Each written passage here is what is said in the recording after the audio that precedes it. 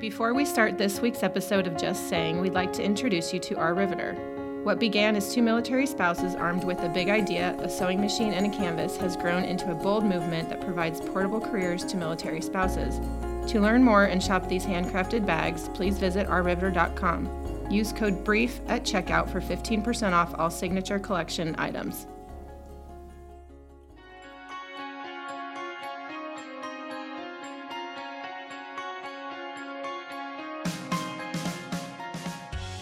Welcome to the podcast, Just Saying.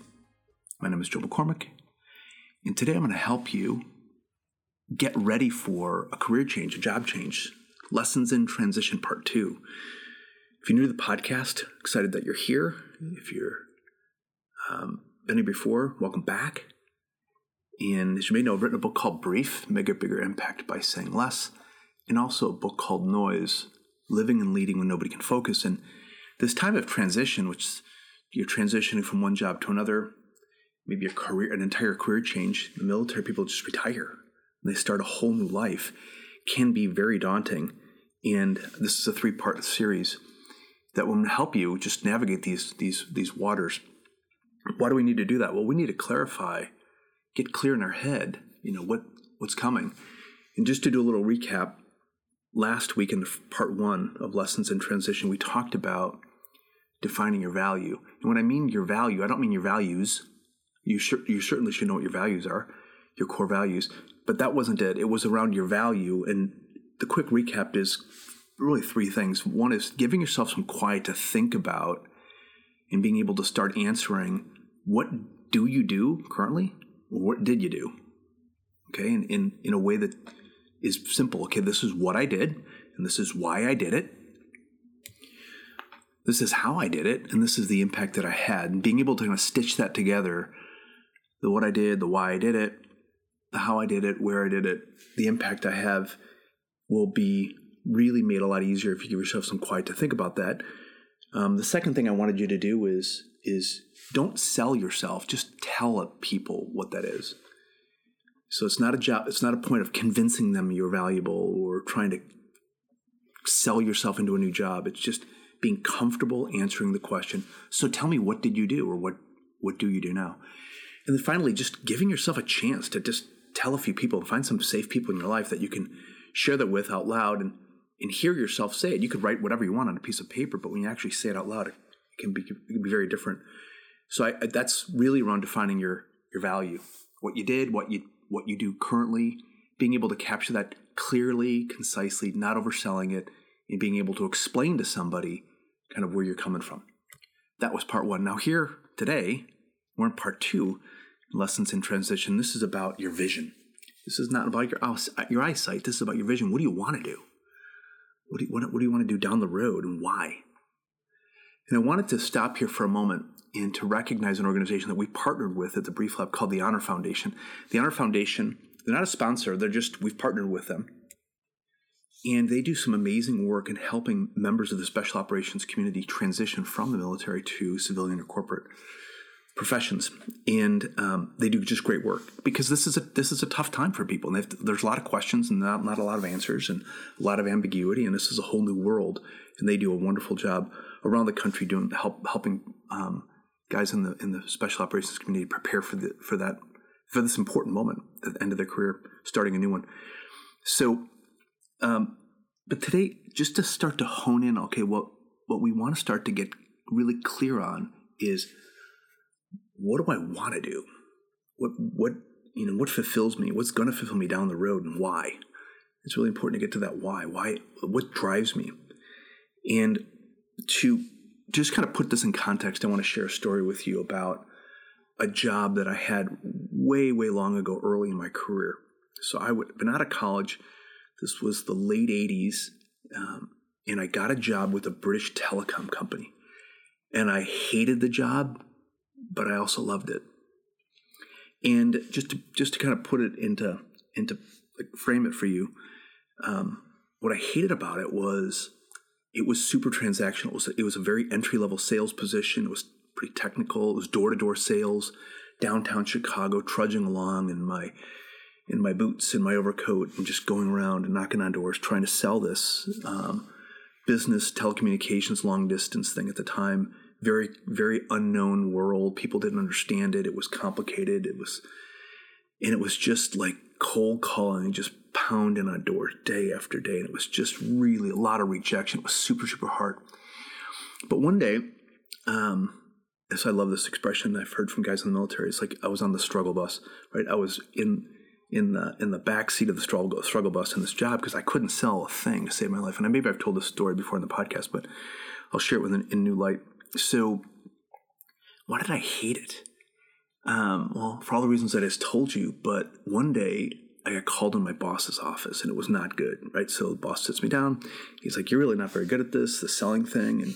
And he asked me why, why I thought this company was interesting. And it kind of caught me by surprise. Like, wait, you just told me I'm bad at sales. Why do you want to know what I like about the company I'm working for? And it was a British telecommunications company. So because this is the person who I am, I'm honest, and that was an honest question, and I just gave an honest answer. I just thought to myself for a second. What I loved about the company was it was kind of an old school British global telecommunications company. I loved the history of the company. I love the fact that they laid the first transatlantic cable. I liked the fact that they were the phone company in places like Hong Kong. They were not known in the United States, but they've been around for a long time. They were like the AT&T of England. The company was called Cable and Wireless. And I loved the history of the company. So I went on for a few minutes and I just told him all the things I loved about the company. And then he stopped and he just said, well, just tell people that when you go on sales calls. And he gave me permission to do that. And I loved that. And I did it. So I went out. Next day, I had a bunch of appointments, and I told that, and I sold 5 contracts in a day. And he was completely astounded. In fact, everybody in the office was astounded because I couldn't persuade anybody, try to sell anybody, but I was really good at telling people. Why am I telling you this story? Well, a couple things. I really had to, in that moment, realize that there are parts of any job that you hate, and there's parts of the job that you love. But in that, I discovered that I really loved marketing. I really loved branding. I started thinking about the whole technology behind this was fascinating. And I just was really intrigued by going into technology and marketing, and that changed my career. That was something that I wanted to get into. I wasn't interested in cold calling and being a salesperson. I was really interested in getting into the whole world of marketing, and I did. That changed my career. And I got into tech marketing, and I got into messaging and explaining brands and trying to figure out what makes one brand better than another and how to give people ways of expressing or explaining something which was complicated into ways that are compelling and interesting. And that early days, that was what happened in that job, a job that I actually hated, but I discovered part of it that I loved, and it changed the course of my career. So that story about that job kind of sets the context for what I'm, okay, this is what I did, but what do I want to do? And there's a connection between those two things. So let me just kind of go into some things that I think you should be thinking about when you're trying to define your vision. Like, what do I want to do and why? Right? What's my vision? That statement a vision statement can scare people, and I don't want it to scare you. Just like define your value, really what that's saying is what you do, what you did, and why you were good at it. This next part is, okay, well, what do you want to do and why do you think you'll be good at it? All right, well, don't let the word value, define your value or define your vision, scare you, because it shouldn't scare you. It's just simply the current and the past and the future. What do I do in the future? Okay, so in this particular case, let me kind of break it down into a couple pieces that help me. The first thing is a survey that I took a number of years ago, and it's called Clifton's Strength Finders. For a time, I think it was run by Gallup, the polling company, and I took this, and what Strength Finders does, it has a little book, and it's got a survey. The survey takes, 15 minutes or so. And what it produces is a list of your top 5 innate strengths. And when I took this survey, it really captured in a list of these top 5 strengths what really fulfills me, and gave a description of the things that I would do, that when I'm doing those to the right level, I'm fulfilled. When I'm doing it too much, I'm not fulfilled. When I'm doing it too little, I'm not fulfilled either. So I took this, and then I had everybody in my company take it. And it really painted a picture, and it's been years, I think 10 years since I did it. And my top 5 strengths are strategic, futuristic, activator, connectedness, and self-assurance.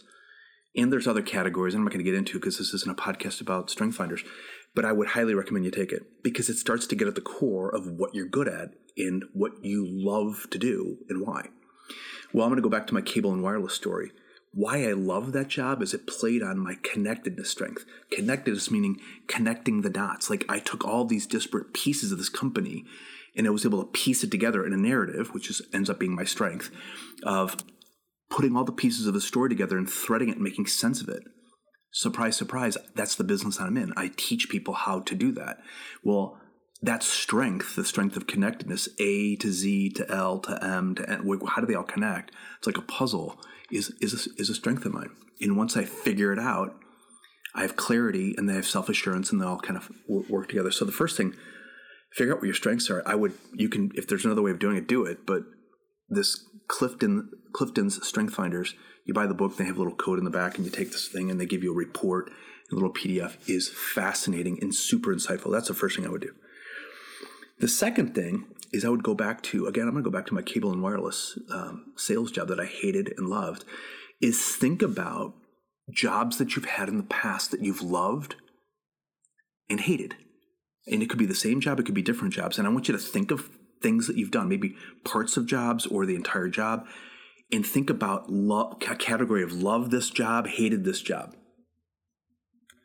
When you do this, I would recommend just write down a list of like love, all the things I loved about the job. Maybe it's a job that you absolutely loved everything about it. Maybe it's a job that you hated and you hated everything about the job. Maybe there's a bit of both. Like in the cable and wireless story, I hated about 90% of it and I loved about 10% of it. So then when you write that list, I want you to start asking the question, why? For me, why did I hate these things? This is why I hated the job, but now I got a list. And now you ask each of those questions, each of those bullet points, why is that true for me? And you start to get insights about the things that drive you. You compare that to StrengthsFinders and it's going to be magical because now you can start getting clearer on what do I want to do? What really fuels me? Okay, so I would do that little tell stories, maybe find again like somebody you know, and talk about those and have them ask you why. So you don't do this by yourself. Maybe you can do it in a conversation with somebody. And it's love or hate, love and hate, and just come up with those because those extremes are two sides of the same coin. Oftentimes you'll find like deeper insights about what really fuels you. You might have hated the job because it was cold all the time. Oh, well, why does that bother me so much? I hate cold weather. Okay, so maybe I want to work in a place that's warm. Oh, got it. It makes sense. So going deeper through this love or hate storytelling can be very, very powerful. That would be the second thing. First thing, know your strengths. Maybe StrengthsFinders, that little survey can help you. Second thing is know what you love and hate and why. Very important. And then the third thing, understand that it takes time. What do I mean? It takes time to be totally clear on what your vision is. This isn't like a moment like snap your fingers, like, got it, I figured it all out. It might come in pieces. I recall having a conversation with a few people actually who are transitioning out of the military. And I asked them, okay, what do you want to do? And I get a blank stare. If you're like that, don't worry about it. One of the questions I asked them, okay, if you don't know what you want to do, you know where you want to do it? It's a big country. Do you want to do it in the South? Do you want to do it in the Northeast? Do you want to like figuring out where you want to do something could be very, very powerful. That could start the conversation. Do you want to know who you want to do it with? The types of people you want to work with? Can you describe the environment that you want to work in? So piece by piece, it takes time to figure this out. And don't beat yourself up if you take StrengthsFinders and you start talking about your love and hate and you understand why this is so for you, that you don't just like click your fingers and then you got the whole thing you figured out and you got a vision statement. Don't do it like that. You want to be able to start talking about the things that you love and the things that you hate, the types of jobs that drive you, the types of jobs that drive you crazy. And piece by piece, the picture will start taking shape. And that's exactly how I would tell it to you if I was sitting next to you right now. Is just, it takes time. Give it time. This isn't like making minute rice. Okay, this is about you and your career and what's next. What's really going to fulfill you, what's going to fuel you. And it's not for many people immediately evident. So if you still can't, like as you go through this whole transition process, changing jobs, careers, If you still can't see what your long-term professional vision is, don't worry. If you don't know what your long-term vision is, don't worry. You don't need to see an eye doctor. You're fine. It takes time. Just saying.